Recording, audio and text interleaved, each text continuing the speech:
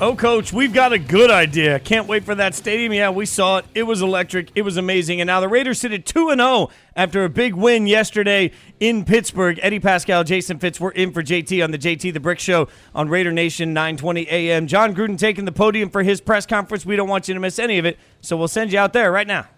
It's like a lot of people stuck in Pittsburgh, but I'll be happy to answer any questions I can. We're pleased with the start, but also anxious to get going here on Miami.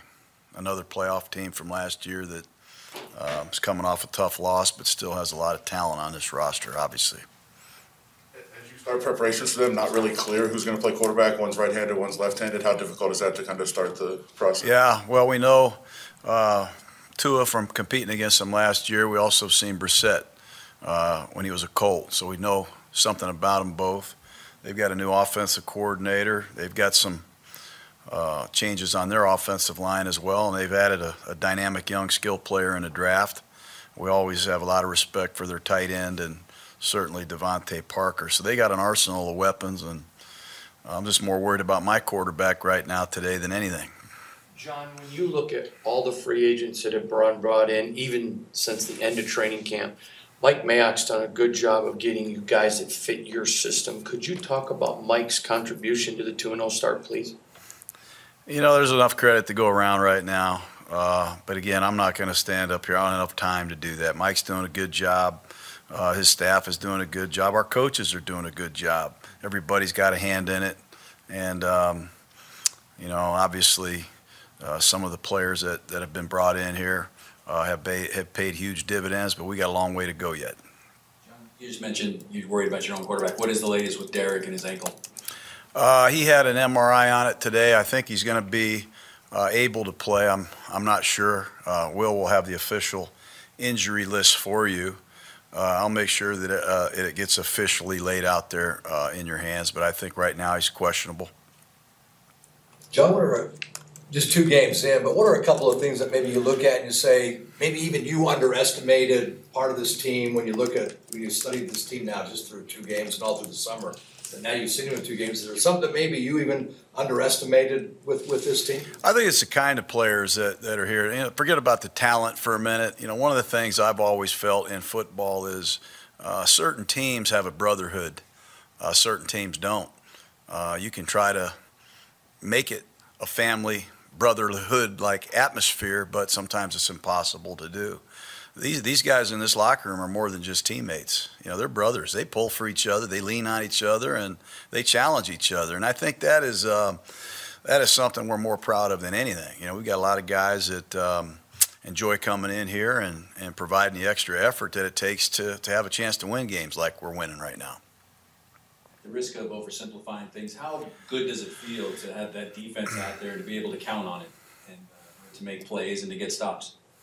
Well, you have to play good football in all 3 phases to make the tournament and to ever win a championship. So, again, I think all 3 phases have contributed. We got to get better.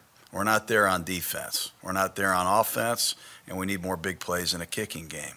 But we're improving on defense. The quarterback is playing great. We need to get our running game going. Our kickers, our punter and our kicker are playing phenomenal. We need to get our return game going. So, you know, there's good and there's things we got to be realistic about as we get ready for the Dolphins. It's still really early. And how's Josh doing? I met with him this morning. He's in great spirits, really happy with the win. I would think he's day-to-day and very questionable again for this game. Is there a process of learning to deal with, you know, increased expectations or deal with success when a team starts the way that you guys have and have been playing so well? Well, we have a lot of veteran players in our locker room, and as I said earlier, I think there's a lot of maturity in there. They realize it was a great win at home against Baltimore. It was a great win on the road, and they also know they got a great challenge with the Dolphins. They're coming off a tough loss, and in this league, you really don't like to see teams that are coming off a tough loss. So I'm not going to get overly worried about getting a big head or anything like that. We're taking this one game at a time. John, as a coach, there are things you can and can't control. You just referenced a minute ago your team's unity. Derek talked about he gets hurt and he looks up and there's 30 guys praying for him. I mean, for you as a coach, that's something you just can't manufacture. Is that one of the biggest things you can look at and as a coach and be appreciative of? Because that's nothing to do with you. Makes it fun to come in and coach. You know, when you're a teacher, you come in and you have students that actually are looking at you and taking notes when you're talking. They might learn something. You might help a guy get an A+ or an A, and you feel good as a teacher. We got the guys that like to come in here and they demand, that you give them some instruction on how to win a game and how to improve as a player. And I think that's a key ingredient. 5-star character. Everybody talks about 5-star talent. He's a 5-star talent. No one talks about 5-star character. We got a lot of that here, and that's a big reason why we're winning. Is it almost I know it's a business, the NFL, but does it almost have kind of a college, maybe an atmosphere, kind of an excitement? I think this taking the mask off, being able to meet some people in Vegas is exciting. I mean, we moved during a pandemic. We're building our team and putting our team together as other teams are during the pandemic. But we had to move from California to Las Vegas. We're actually, making some friends and seeing our fans for the first time. So there's a natural amount of enthusiasm and excitement and newness, freshness to this whole thing. And I think it's fueling us to a degree. But I can't speak for everybody. You guys brought in Kyle Sloter, quarterback of the practice squad. What do you know about him and what do you think about him? Well, we had him in earlier. I can't remember exactly when. He's had some good preseason moments. He's a talented young player. With Mariota out, you see Nate Peterman taking all the scout team reps. You don't get to see practice, but we have a lot of reps, and we got a pass rush that's coming. And every day I worry about somebody stepping on Nate and not having a backup quarterback. So, we have to be smart. Sloter will be a quick study. He's a smart guy, and he'll take a lot of the scout team reps that Nate won't take now. With an injured hamstring, Yannick still played, I think it was 30 reps right in that window. I think 29, yeah. Could you just discuss his toughness and what bringing those free agents? Yeah, they're tough. He's a captain on the team. He's always been tough. He's a strange tough. He's a really strange tough. This guy likes it. I think he enjoys the misery. Being double teamed, being chipped, the hot moments, pressure-packed situations. I think he takes a lot of pride in performing at a high level when he's not 100% physically, and maybe the protection sliding to him. He finds a way. That's why he's one of our captains. That's why he's one of the premier rushers in the league. Darius Philon sucked it up yesterday, played through some things, as have a lot of other players. But Jermaine Illuminor, again, great work at right guard. Peyton Barber, great work, stepping up in a critical moment for us. And Yannick is certainly a guy we're very proud of. You talk about that. I know now that you've had a chance to look at it, I know you talked about it last night a little bit, but that 61-yard bomb to Ruggs and just kind of what you saw, just kind of how that unfolded. Well, we, when you call plays, it's sometimes you hit the lottery, sometimes you don't. Sometimes you don't get the coverage you want. Sometimes you do, and I think we got the one-on-one that we looked for. We didn't pick up the protection as exactly like we wanted to. We had hoped it would have been cleaner for Derek, but he hung in there, made a great throw with an unblocked Steeler in his face to his right. But we got the coverage we had hoped for. We got the matchup that we wanted, and give Ruggs credit, give Carr credit. They made a heck of a play in a very meaningful situation. John, any update on Alex Leatherwood? Yeah, we're going to call it a back strain, so he's being evaluated as we speak, and we'll list him, I'm sure, as questionable until we get further information, but we need our right tackle for sure. And then defensively, you guys obviously brought in a lot of guys, but how important was it to bring in not only just guys, but guys that were familiar with Gus's system? Well, usually that's what happens. When a coach comes in, he tries to bring in a couple guys that he had been with in the past. Getting a guy like Perryman is huge for us. He had another 12-tackle day yesterday. He's a hell of a player. He just has had some ups and downs with injuries. KJ Wright is a storied player. He's come in here and given us leadership and presence and playmaking. And Casey Hayward, he's been one of the top corners in the AFC for several years. So to get those guys to give us not only system intelligence but leadership is really big. They're strong in the meeting room. They're good on the back of the airplane. They're great at halftime, on the sidelines, things you don't see that are helping our young team play better. Abram had his best game yesterday. Solomon Thomas. The front fuels everything. The defensive line is playing well, and we need that to continue.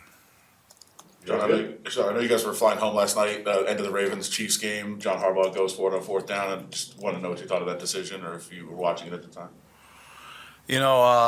Kudos to the Ravens. They're a great team, and they beat a great team last night. I didn't get a chance to see the whole thing. I saw some of the highlights this morning. Their rookie made a great play, stabbing that ball out of there, making that recovery. But, yeah, with Lamar Jackson and Coach Harbaugh's an aggressive, go-for-it type coach, I wasn't surprised. Is that it? I think we've heard the last of JG for the afternoon there, Fitz. All right, he's just done. He's just done. He's quick. Over. Business. It's the business JT the Brick Show. Eddie Pascal, Jason Fitz. We're in for JT. A lot there, obviously, that we need to unpack. And the word of the day seems to be the word of the week, I should say, will be questionable because it sounds like as of right now they expect that quarterback Derek Carr will be listed as questionable. He's gotten an MRI. They're waiting on some of those results. It sounds like Alex Leatherwood for now will be listed as questionable while they evaluate what they're calling a back strain. And then I thought it was interesting. He said that, he talked to Josh Jacobs this morning and he said he would still be very, very questionable. So that speaks to, if you think, all right, well, everything's going to be just fine as long as we have our running back or our quarterback or our tackle, none of the above right now. So questionable is going to be the word of the week. Yeah, but Fitz, I don't think really a ton of surprises there, though, right? I think coming out of Sunday's game and waiting to hear from John this afternoon, I don't think you come out of that with any glaring, kind of raise your eyebrow moments. I think the one thing for me is it sounds like kind of just reading between the lines, and once again, you and I are not medical professionals, but just reading between the lines, it sounds like Josh is perhaps a little further away than initially anticipated. But I think, the fact that Derek was able to finish that game, huge for him going into week 3. Leatherwood, it sounds now we're listening as a back strain. But I think for me, the biggest concern is what is the status of Josh Jacobs? And through 2 games, we were talking about a little bit ago, is yes, you've won 2 games, but you have done so without really getting the running game going. And you and I both know that the key to getting that running attack where you want it to be is having Josh Jacobs, a healthy Josh Jacobs, out there on the field. Yeah, you need the vision that Josh Jacobs brings. For anyone that thinks you can just plug and play a running back, we were all seeing it now. I'll use Dallas as another example, not even just because of the controversy around it, but everything Zeke has done so far this year has looked really difficult. Everything Tony Pollard, a kid out of Memphis, has done has looked easy, right? And so the Cowboys are in this weird situation where one of their running backs is a star and the other has vision, right? And that right now is making a huge difference. You can see the combination, but especially when your offensive line is getting beat up a little bit when it comes to running the football, and this offensive line feels like it has over the last couple of games, if they're getting pushed back and you've got that sort of, it's already collapsing by the time the running back gets the ball, man, he better have great vision to at least find a seam if there is a seam. And right now, I don't know where they get a running game if they don't have Josh. And I was asking, or I tweeted this out yesterday, Fitz, and I'll ask you the same thing. Has there been anyone that has been thrown more curveballs on this Raiders or in this Raiders organization over the past 18 months than Tom Cable? It just feels like week after week, half after half sometimes even. He's running a new front 5 out there, and give them credit because, look, it hasn't been perfect all the time. It has not been beautiful by any stretch of the imagination at moments, but give Cable a ton of credit for at least fielding a competent offensive line, on version 75, it feels like sometimes.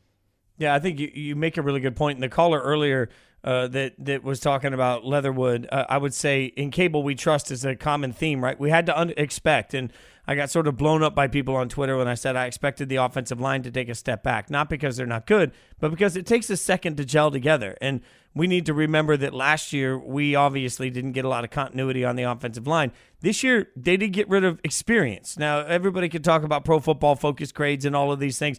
They got rid of experience, and they got rid of guys that know how to work together. And they did it for the reasons that they were comfortable with within the organization, part of which is that they trust Tom Cable. But that's going to take a little time. It takes a second to develop players to playing well together. And we forget Andre James' lack of experience in game, right? And then you talk about the rest of the interior portion of the line. It's just hard to protect Carr, and it's hard to run the football if you don't have continuity on the offensive line. And especially when you look at an offensive line fit, and that perhaps more than any other unit on a football team is a unit in every sense of the word, where if you have a strong five, but then one of those guys goes out, okay, now we're kind of recreating that chemistry. Now we're building this group again together. And you need those five big fellas up front to be in lockstep. And the fact that it's now been about a year and some change since we felt like we had a front five that was consistent week after week after week, just I think speaks to Tom Cable, and I think speaks to what Mayock and Gruden have done in building up the depth in that group in particular. One of my buddies that was an offensive lineman in the NFL told me a long time ago,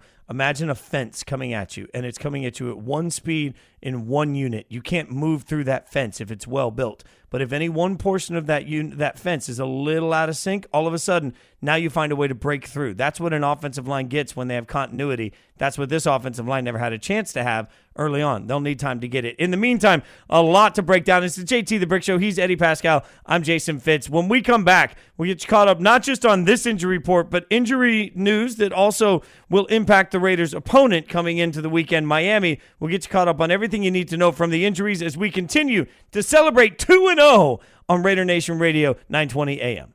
The JT The Brick Show is brought to you by Sam & Ash, proud partners of JT and the Raider Nation. If you get into an accident, call 702-820-1234 or go to salmonashlaw.com. It's the JT The Brick Show on Raider Nation Radio, 920 AM. Eddie Pascal, Jason Fitz in for JT. Just basking in the glow of 2-0. It feels good, doesn't it? Basking in the glow of 2-0. Look at this poetry coming up. Bars, Fitz. That's what I'm known for. No, it's not at all. All right, Eddie, we just got some injury updates from Coach Gruden in his press conference. Obviously, guys, these things will change over the next couple of days. Keep in mind that this is a very quick reaction for Coach, and it's really a virtually impossible situation knowing that these guys come back from the East Coast to the West. Everybody has to be checked out. Then they've got to get MRIs. All of this is a process, right? So as of right now, an MRI has been done on Carr's ankle. He is questionable.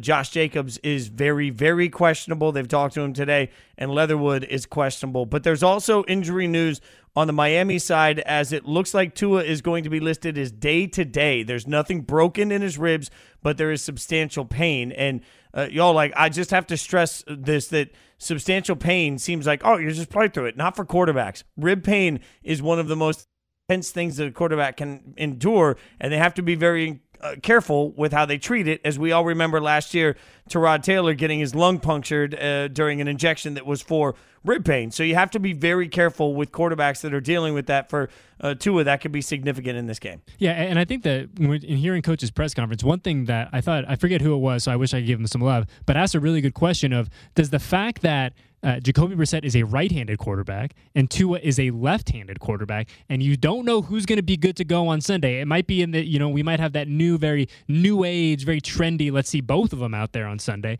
But does it change the way that you go and you kind of a plan and a defensive attack of them? And Coach was like, I'm worried about my quarterback. Kind of danced around it a little bit. But all the same, the fact that you do have quarterback question marks leading into week 3, you don't want to say it's good, but at some sense you're kind of like, you would like to know who you're playing, whether it's Tua or the other guy, Especially because the other guy is Jacoby Brissett, and Jacoby's had some success as a starter in this league. I like Jacoby personally a lot. Yeah, and so I look at this and say, this is not just about Derek Carr and his health. This is also about, frankly, Marcus Mariota and his. We all know that Marcus is on the IR, and there's a real shot. We hope that this wouldn't be the situation, but Nathan Peterman could have to start for the Raiders on Sunday, which would be starting with your third-string quarterback, right? Like, it's very rare that any team can look at a third-string quarterback and say, here's our path to success, even as they try now to get themselves backups in the room that can sort of keep Peterman in bubble wrap, because that's got to be the goal this week, right? Is like a combo of get Carr healthy and keep Peterman in bubble wrap. And I think that, and Coach Gruden announced during his press conference too, that the Raiders signed quarterback Kyle Sloter to the practice squad. So a little quarterback, roster management there as well. But it is crazy where you think it's wild to kind of live in this reality where you are literally one play away from having your third-string quarterback out there playing meaningful snaps in a regular season for a 2-0 football team. But that is the world that we find ourselves in now. And look, there is going to be a lot that is going to change over the next 3-4 days. We'll get a clearer picture of how Derek's ankle is. We'll get a clearer picture of whether he's going to be able to go or not. We'll learn the same thing about Tua. But all the same, man, it just shows you. We were talking about luck earlier. It just shows you how fragile the NFL ecosystem is team to team. And you know, the Raiders are not alone in this, being one snap away now from their third string quarterback 3 weeks, not even 3 weeks into the regular season.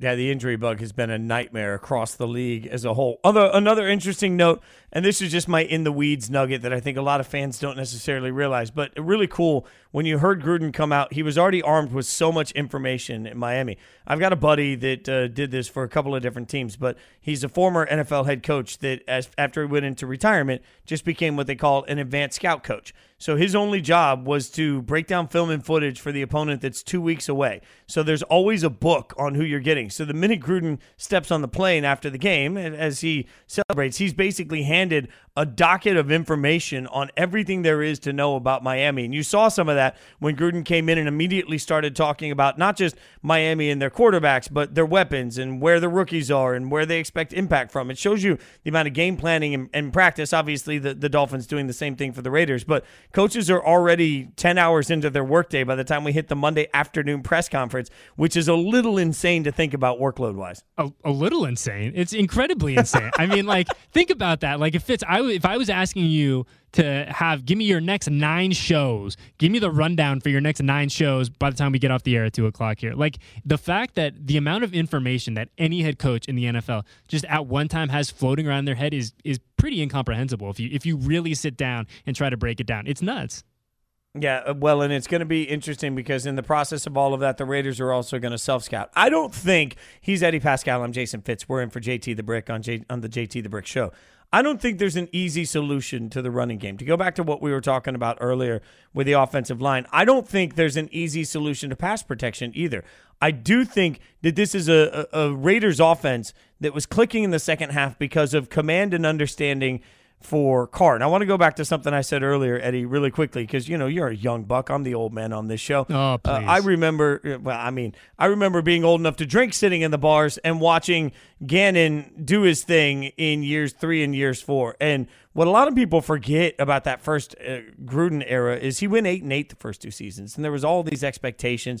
Went 8-8, and then people were just whispering about whether or not Al was happy with the job he was doing, and would the Raiders take the next step, and could they be a playoff team? All of these things happened so quickly after back-to-back 8-8s, and then all of a sudden in year 3, it just clicked. And it clicked largely because it felt like Rich Gannon had this control of the offense that you've never seen before. And just a quarterback that could come to the line and decimate anybody. I was at the game in Pittsburgh in 2002, I think it was, where the Raiders set a then record for most consecutive passes in the first half because they figured out how to beat the Steelers and they did it, right? I felt the same way watching the second half of this matchup between Carr and the Steelers. And I say Carr because Carr was diagnosing the defense before the snap, knew exactly where he was going to go with the ball. They shortened their routes. They got everything out so quickly that it really forced Pittsburgh to try and step their defense up. But to the point of Henry Ruggs not just showing up on the stat sheet, if you bring everybody up close to try and stop Waller and Renfro, now you're up a creek if you don't have somebody back there to help you with Ruggs. It was really brilliant game plan management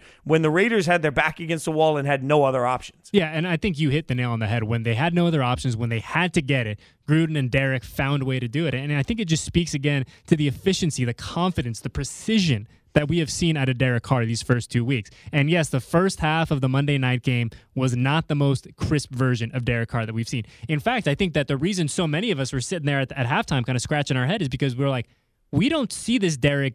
We see this Derek maybe once every 3 years. Like, this is not a Derek that we are accustomed to seeing. You know, you see some quarterbacks and, hey, it takes them a while to kind of get in motion. It kind of takes them a while for them to get hot and to get ready and kind of do their thing.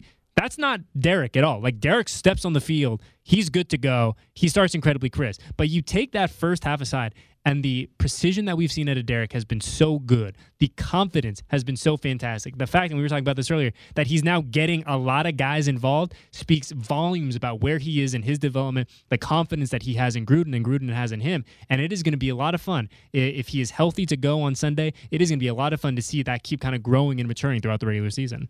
You and I were sitting in Allegiant Stadium talking at the time about the number of times we saw Ruggs look like he was open week 1, and he wasn't part of the mindset of where the play was designed. Now, Couple of things on that. Number one, not every play is designed to actually go to all the receivers in the route. So it's possible that, Carr wasn't even supposed to look there, as crazy as that sounds. But number two, there's a part of this also where you look at it and say, man, Carr went back and watched that tape, right? And what he saw, I think, was a really good game from Ruggs. And it's fair to say we've seen Carr with enough different wide receivers over the last few years that I think it's a fair statement to say it takes him a second to develop, the right trust, not chemistry, but trust. Last year we saw a few times where Ruggs looked like he was open and the ball just wasn't placed in the right spot. Is it the receiver? Is it the quarterback? This year we saw Ruggs not be as much of a part of week one.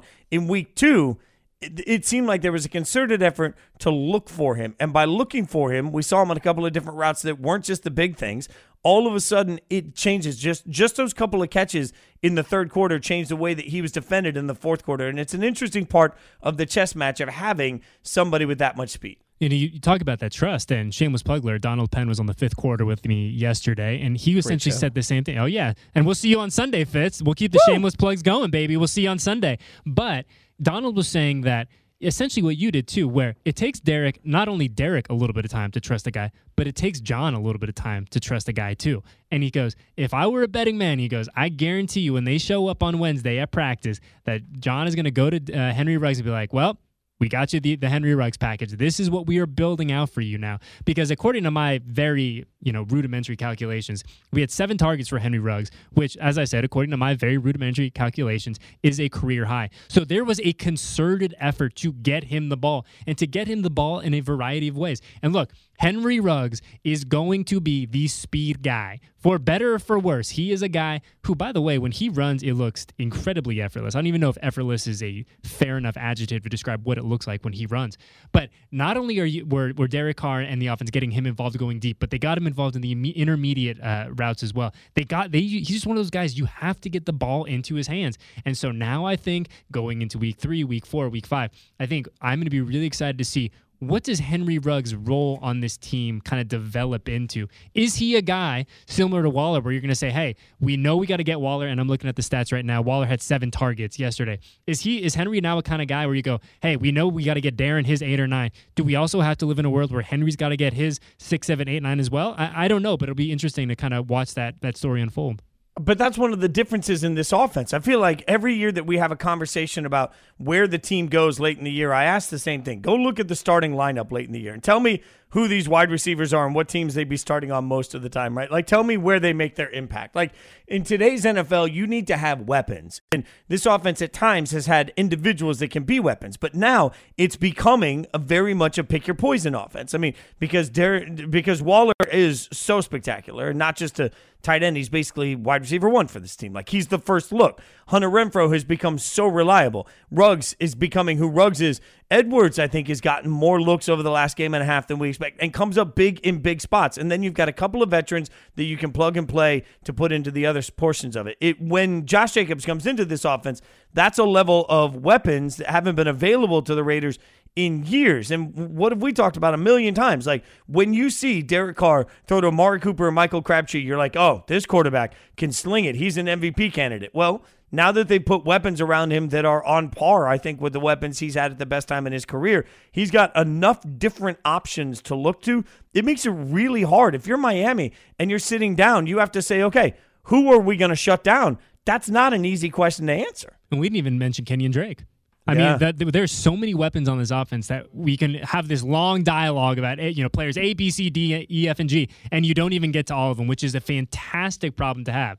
But to your point, it is going to be interesting as we kind of go throughout the season, as we go with the ups and the downs, and there will be highs and there will be lows, just the nature of this game. But it will be interesting to see how Derek kind of handles this offense, handles the personalities of this offense, making sure everyone is going to get their touches. Because to your point, I don't know. You said going back to 2016, this is probably the most weapons he had. I would say he probably has more weapons now than he did in 2016 because I loved the Coop and Crab era with Andre Holmes, Latavius Murray, all those guys. I loved that era of Raiders football. It was so much fun to watch. But I think on paper now, where you look at the weapons he has now compared to 2016, I think I have to give the edge to 2021 in that portion of the discussion there, Fitz. Yeah, I think, I'm not sure because I put so much emphasis on where Crab was at that point in his career. I think there was 2 really great players, but you're right, there's more to this.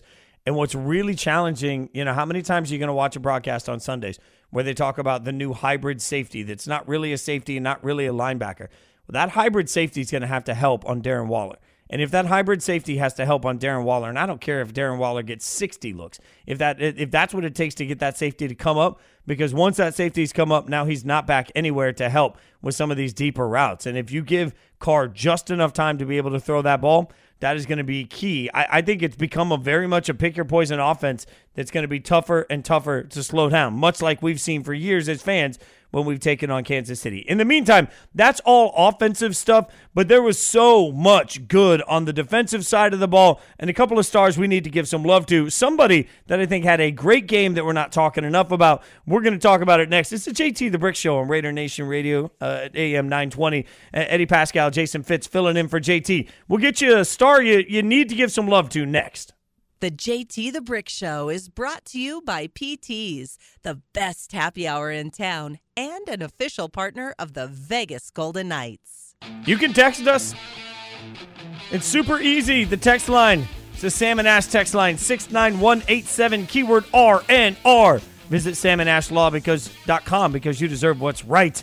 Eddie Pascal, Jason Fitz, we're in for JT on the JT The Brick Show on Raider Nation Radio 920 AM. Man, I got to admit, Eddie, I'm just going to be real with you. It's a long day for me. It really is. I got a long day. A lot of people have a long day today. And when you were like, hey, man, can we talk about the Raiders on Monday? My level of excitement through the roof. Just like 2-0 for this fan base. It's just, I'm telling you, it's hitting different this year. It feels different. But one of the reasons why, and we talked about the defense a lot. We'll give them more love. But you heard John Gruden in his press conference say Jonathan Abram might have played the best game of his career. And there's a play that is all over the interwebs right now that's really interesting to me because obviously it's Abrams getting the wrong end of a Najee Harris sort of push away. What was substantial to me, if you've watched any Jonathan Abrams over the last couple of years, what was substantial to me wasn't that moment. It's everything that led up to it. He had a great angle to get himself to Najee Harris, and he didn't try so hard to murder him that he got himself out of the play. Like, how many times have we seen that happen? Now, that one didn't go his way, but 2 or 3 plays later, he's back in that same way, making that same play with a smart, measured approach. Like, this is a Jonathan Abram through 2 games that looks like he knows exactly what he's trying to do, and he's playing, dare I say it, under control in a way that seems to be ticking the other team off, drawing penalties against the other team, and he's still in the right position at the right time. I'm really impressed with the growth for him. You have to be. And I think going back to even last week, I think one of the most important sound bites we heard from Coach Gruden this season was he goes, going into Monday night, the thing he said about Abram, he goes, I liked his mindset. I liked his mentality headed into the game. And Jonathan Abrams growing up, man. I mean, we're all getting older, right? We all get a few more grays around the temple than we did a few years ago. But Abram, I think, very slowly, very methodically, right before our eyes, is growing up. He is maturing. And I was talking to Donald Penn about this yesterday, where the first couple years of Jonathan Abram, for better or for worse, this is who he was. He was a feast or famine kind of guy. There was no in between. He is going to have that incredible huge hit. He is going to have that explosive interception, that big takeaway. He's going to get to the quarterback. But then he's going to have the moments of, oh my gosh, what are you doing? The head in your hands type moments. And it felt like there wasn't a lot of in between. As I said, feast or famine. But this year, through 2 games, it feels like we have a more measured Jonathan Abram. We have a more in control, emphasis on in control Jonathan Abram. And if Abram can be that guy, if he can be the mature leader back there of that secondary, oh man, this defense that we have seen a lot from this first 2 weeks is going to be even scarier, even more dynamic, and it is going to be it's going to be tough sledding for opposing offenses. Yeah, but the whole reason that we need to buy Gus Bradley unlimited beers when he wants them is because you're talking about a player that has put himself in different positions that over the first couple of years were questionable, and now all of a sudden you've got a secondary that has Abram and then Trayvon, right? And Trayvon Merring, we are just forgetting, is a rookie that has not been picked on at all. Like that's and I saw JT before the game on Sunday or on Monday night. I saw JT and we were just chopping it up and talking about, Trayvon in general. I watched a lot of his film from TCU covering college football for ESPN and covering the draft. And the reason I loved him is he doesn't make a lot of mistakes. Like, that's just who he is. He makes the right play and the right read and puts himself in the right position and takes incredibly good angles. He's smart and he's incredibly fast when he does it. So there's a lot to love about the kid. And I thought he, was a first-round pick in my mind. So I'm watching him out there and I'm thinking, man, I forgot. At one point in the broadcast, they showed him and I thought, man, I forgot he's even back there because nobody is picking on him, which is a stunning testament to him and also a testament, again, to Gus Bradley and the way this defense is rolling. And yes, first off, and perhaps most importantly, Fitz, the next time we see Gus Bradley out in the real world, Brewski's on us. My goodness, guys. Someone tweeted at me last night and they said, hey, is it too early to buy a Gus Bradley jersey? And I was like, I don't think so, man. Like, if you're going to get a Bradley 2021 or whatever you want it to be, man, I'm all for it. But, going back to... Do you think he's a fancy beer guy or do you think he's no, like a... No. He seems like... Yeah, oh yeah. He seems like a, whatever American lager we got. He seems like, Gus seems like the kind of guy that has that very old school, and I mean this in the best possible way, just like kind of Midwestern beer fridge out in the garage. You know what I mean? Yeah. And he's got a couple frozen pizzas. He's got a couple 30 racks in there. Like, put it this way, I think Gus is buying beers in 30s, not 6s. Yeah, no, I'm with you on that. And by the way, I describe my garage fridge as my Midwestern garage fridge all the time. So, by the way, yeah, and it's filled with beer that's available in mass quantity. I'll tell you a story you didn't ask for quickly, but I was at a restaurant in Nashville, and Kings of Leon has a beer out, right? And so the band, and they've started making Kings of Leon beer. And so one of my buddies is a beer snob, and like he likes his fancy beer, so he's a big fan of the band. So he orders a Kings of Leon beer, and it was not. He said it tasted like a junky Coors Light was his comment. That was what he said. It tastes like a really bad knockoff version of a Coors Light was what he said. And so I happen to know one of the guys in the band. So I texted him. I was like, oh, you guys are fancy. You got beer going. And he said, yeah, we were really looking to make a festival beer that's like a bad knockoff of Coors Light. And I was like, you have accomplished your goals, good sire. There we go. Let me ask you this. You think when the guys at the Kings of Leon, if you will, when they're in their palace, their respective palaces, do you think that when the itch for a cold one comes up, they go, I think I could use a brewski? Oh, yeah.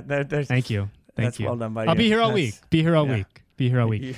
But going back to Trayvon Merrick. Your takes are on fire. Let's go. Come on. Going back to Trayvon Merrick, the important stuff. It was funny where you bring him up that he hasn't been picked on. We were sitting in HQ yesterday watching the game, putting our notes together, making sure that we're prepared for everything post-game. And my guy Logan looks at me. He goes, I don't think we've heard Trayvon Merrick's name in the first 2 weeks. And he goes, but that's not a bad thing. And I think that if you're in a position like he is, a guy who's going to be asked to play a lot, to be put in positions that are essentially feast or famine positions, and he is holding up and you're not hearing his name, that is A-okay.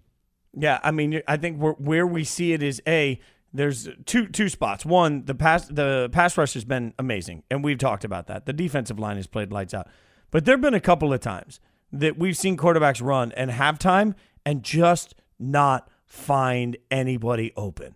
And that's crazy for me to be like it gives me goosebumps just saying that because I feel like it's been a long dang time since we have said that. But there were a couple of times we even saw Ben go down where they said on the broadcast, look, there's nobody open. He had time to throw. There's nothing there. And that's a statement to the blanket work that the secondary is doing, the safeties are doing and covering everything. Trayvon, who we've talked about, one of the callers earlier mentioned Nate Hobbs, who's been a delight for everybody, and Casey Hayward, who, again, a veteran signing. We talked about the Mayock veteran signings that have come in.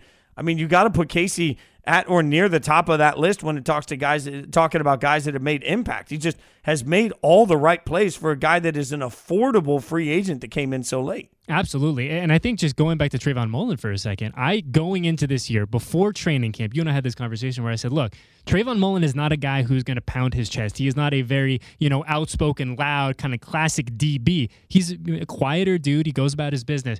But I was like, I think Trayvon is poised for a really, really nice 2021 because you just look at his career historically. He has gotten better year after year, week after week, and now you throw him in with Gus Bradley into this Gus Bradley scheme, and I think that through 2 weeks, and I feel like that's the big caveat that we got to keep bringing up, through 2 weeks, we have a long way to go. It is the end of September, but through 2 weeks, Trayvon has been fantastic. And I think that if he keeps going at this rate, and it's going to sound crazy, but I think at the end of the year, if everything kind of falls where it needs to be, you're talking about Trayvon Mullen in that conversation of, is he a Pro Bowl cornerback?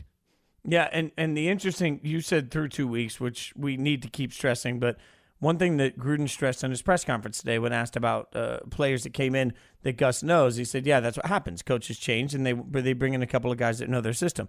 We are just taking for granted at this point what a change the system was. I mean, you're talking about guys that were drafted specifically for their ability in man-to-man defense, right? Their ability to lock in with somebody and see where things can go. And now they're running a cover 3 zone scheme that asks them to have a completely different set of pre-snap responsibilities, completely different level of communication, complete trust that you're pushing the guy you're supposed to be covering into the area where you have help. Like, there's a lot that actually goes into that communication-wise. And I don't want to take for granted the fact that we've seen this team look so much tighter defensively in a good way. Like, they've gotten everything locked in when they're running such a drastically different scheme than they've ever run before. And the thing, and going back to our conversation with Donald Penn yesterday, is I asked Donald, I go, look, I know you're an offensive line guy, Donald. That's what we want you to talk about. We want to talk about the offensive line. You have such a keen eye for that. But just to flip your switch for a second, what have you seen? What has been the biggest change for you watching this defense from last year to this year? And he goes, and he said, I mean this in the best possible way. He goes, it's just simpler. You're allowing your players to do what they do best. You're allowing them to go play. You're saying, hey, go get the football. This is how I want you to do it, but go get the football. And he said that it's such an understated thing that people don't bring it up enough. But he goes, you hear it all the time. Oh, it's a simpler scheme. It's a simpler scheme. But he goes, but in reality, for guys on defense who want to who want to play free, who want to play loose, who want to say, see ball, get ball, the fact that they can play free like that and it's been simplified for them, I think is, and we've seen through 2 weeks, take a shot every time you hear that, but through 2 weeks, we have seen it in a big way kind of pay positive dividends for this Raiders team. Especially when you've drafted a defense that's built around speed. Because if you're going to, see ball, get ball, and you're relying on athletes that have tremendous speed and athletic ability to do it, man, it's been night and day. Gus Bradley, I think cheap Americana beer is on me. If you want fancy beer, Eddie's going to have to get that. That's the way that goes. Middle. That's fair. We are pumped about 2-0, almost as pumped as we'll be next week about 3-0. I won't get ahead of myself because I'll be insufferable at that point. He's Eddie Pascal. You can follow him on Twitter at Eddie Pascal. I'm Jason Fitz. You can follow me there as well at Jason Fitz. We appreciate you guys letting us hang out with you. Thanks so much for JT letting us take the seats. This has been the JT the Brick Show on Raider Nation Radio 920 AM.